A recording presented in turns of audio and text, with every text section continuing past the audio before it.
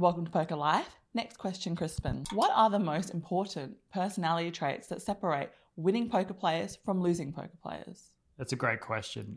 I have asked myself that specific thing, and I went to a WPT event once and interviewed a bunch of winning poker players about this. So I actually know a fair bit, and I can rank them as 5 main things, starting from the least important to the most important. Coming in at number 5 is intelligence. Now, I want to be clear about this. You can be a winning player as someone of just average intelligence. It is not a prerequisite for being a successful poker player, but it does separate the ultra elite from just the merely good. So, for example, can you be good at basketball if you're not 7 feet tall? The answer is yes, you absolutely can be a fantastic basketball player. You could be a coach. You could play competitively locally, just with excellent shooting, ball skills, passing, etc. But you're never going to be an NBA all-star if you're not tall enough to compete at that level. Equally, poker is a game of intellect. It requires mental acumen to excel. It is the raw basis power of being a great poker player, and those at the absolute pointy end of the super elite, they're great intellects. They have tremendous intelligence, way above the average. Many of them have qualifications and backgrounds that they came to before poker, have achieved in various walks of life. Many of them are physicists, biologists, computer scientists, and so on, and they have achieved things before getting into poker. Many of them are former chess players. The whole notion of the underground criminal gunslinger has been totally overhauled by the nerds that have taken over poker. It's a very nerdy game. So intelligence is a trait that super elite poker players all share. 4 is a process-driven mind. This is really important. Everyone says, look, don't be outcomes focused, and this is critical. Process-driven mind, if you think of poker as a series of decision points, at each point in that decision tree, there is a process you need to go through, comparing your relative ranges, what the appropriate bet sizing is, check raising ranges, balancing. And when your opponent puts in a huge river bet, you should be able to go as a process back through the hand and see what value he or she is representing in that hand, and if it makes sense. And if it doesn't, that should weigh into your decision based on their observable tendencies and behaviors, whether or not to call that bet. So having a clear process-driven mind is something that successful players all have.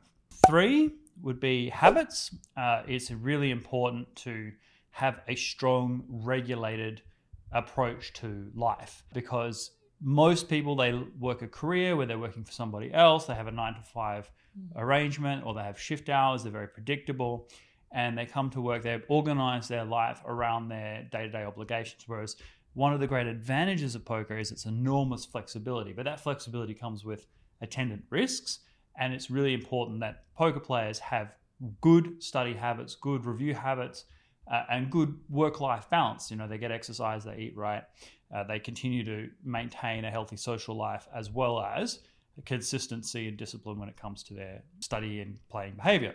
So having good habits, force of habit, is really important. Number 2 is a lift from that, and that is self-awareness. You can't be a successful poker player at any level unless you have good self-awareness. What does that mean? It means being mindful of your own leaks, your weaknesses in your game, knowing where you need to improve and working on that, but even more importantly, to understand your own mental state at a particular time and how that influences your behavior. We are not machines. We are human beings, and human beings are influenced by their emotions, and that will positively and more likely negatively impact your decision making.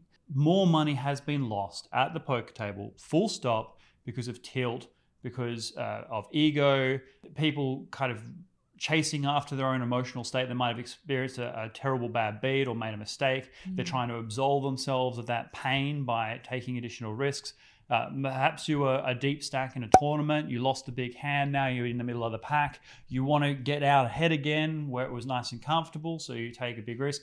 these things happen all the time. And being self-aware is really important to be able to monitor oneself, where you're at, and make sure that you are behaving appropriately as if you were in your perfect mental state. Okay, and if you're not, then that leads us directly to number one. The number one thing that you need to be a successful poker player in terms of your personality is discipline. Let's say you have identified that you are tilting, that you're upset. That what strategies do you have in place to ensure that you don't let that influence your behavior? What bankroll management approaches have you implemented? So if you've taken a hit to your bankroll, one of the big mistakes that people can make, and I've made it in the past, is jumping up in stakes, trying to get back to where you were before. That is absolutely not the right thing to do. You should stick to your pre-planned strategy, presuming it's an effective strategy, have faith in that strategy, and have the discipline to continue with that path. So discipline in terms of bankroll management, tilt control, study behavior, make sure that you don't get into an ego battle with somebody else at the table. You have the discipline to focus on your own game and your own weaknesses. And there are various strategies to employ to do that. But if you have good discipline, then you will be a successful poker player. If you don't have good discipline, you can never be a successful poker player. That is the most important trait. No, I agree. Especially those times where you are card dead for so long and you must sit there and fold. Oh my goodness, yes. So let's say you're playing live. It's less of a problem online because people play multiple tables and they will get hands.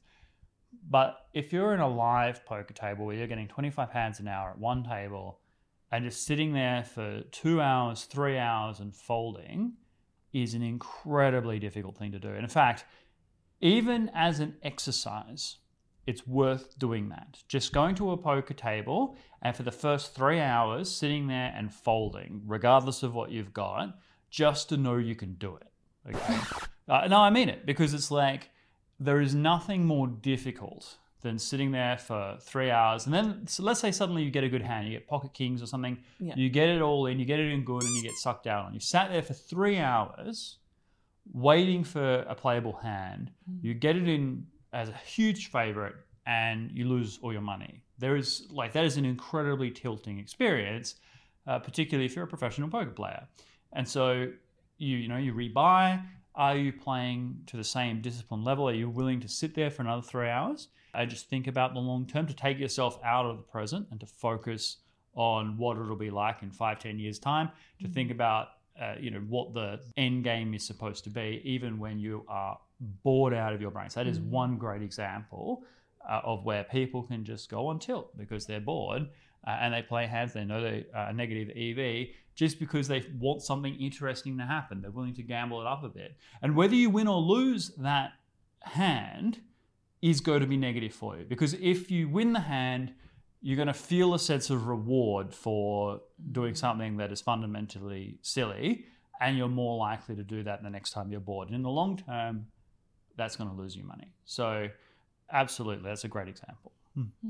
Okay, so heading over to you guys, do you agree or disagree with the 5 personality traits that Crispin outlined? Leave your thoughts and comments down below, and we'll see you next time. Goodbye.